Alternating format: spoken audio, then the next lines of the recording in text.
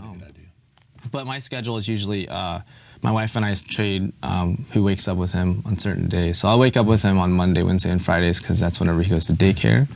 And that is usually around, he's starting to sleep later, so around like 6. And then take him to daycare, go to work, check in at the first restaurant, usually Mission Cantina. So what's the most surprising thing about being a father? The most surprising thing about that it's difficult. Like that's not surprising. I mean, talk to any parent you know; they'll tell you it's difficult. The most surprising thing about being a father, I guess the most surprising thing in a very positive way is that lately I found that no matter what stresses me out in life, having restaurants and being at work all the time is just stressful. That when you see your child, it's amazing how just uplifting that is. Here's my comment on that. When you get married, you find someone whose life is as important as yours. Right. When you have a child, you find someone whose life is more important than yours. Yeah, totally. Wow, that's amazing. You said it. It's so true, though. And but I think that I've also kind of I feel like I found myself in a lot of ways, and things about myself I didn't know. Like I have feelings I didn't know I had before for a child. Well, it's interesting. Being adopted, my parents obviously are the parents I grew up with, and they're my parents. But I felt this connection with my son lately that's just, it's wild. Oh, yeah.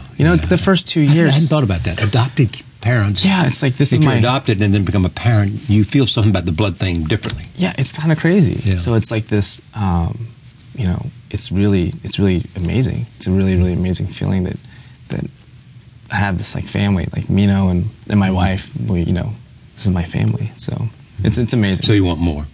I don't know about that. I don't know. New York is tough to have. Anywhere is tough, but I think one is good for now. I mean, you've had. What's interesting about your career? Mm-hmm. I mean, did you roar out of Oklahoma City into San Francisco?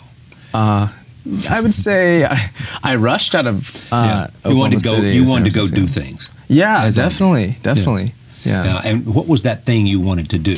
Well, I just wanted to be somebody or be something. I wanted to get out of Oklahoma. I feel like I didn't really attend college. I tried to, and it just wasn't for me. So I played music, and I was in a band for a long time. And the band broke up. I didn't really have anything else. I was working for an optometrist's office. I thought I wanted to be an eye doctor. Yeah. And with the school thing and eye doctor, you kind of got to do those together. Yeah. So then I went to San Francisco to visit my friends, and there was a culinary school there. And they were like, "You've always been interested in food. Why don't you come attend this culinary school?" And I said, okay, let me come check it out. I went there for 5 days and then hooked. But not really on the culinary school, more on just San Francisco is an amazing city, It's just, but I did rush out of Oklahoma when I was, This is what Anthony Bourdain has said about you and a few others. Mostly first-generation immigrants from Asia are changing, redefining, and defining forever what American cuisine really is. That's nuts. Nuts. Oh, it's just nuts. I mean, this is crazy for me to hear, the Chang and the Bourdains and these people are in my... Well, they think you've got something.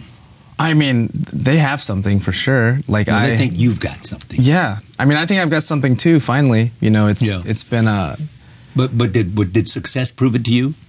It has that effect. I think success proved it to me. I think failure proves it to you too. I think... Yeah.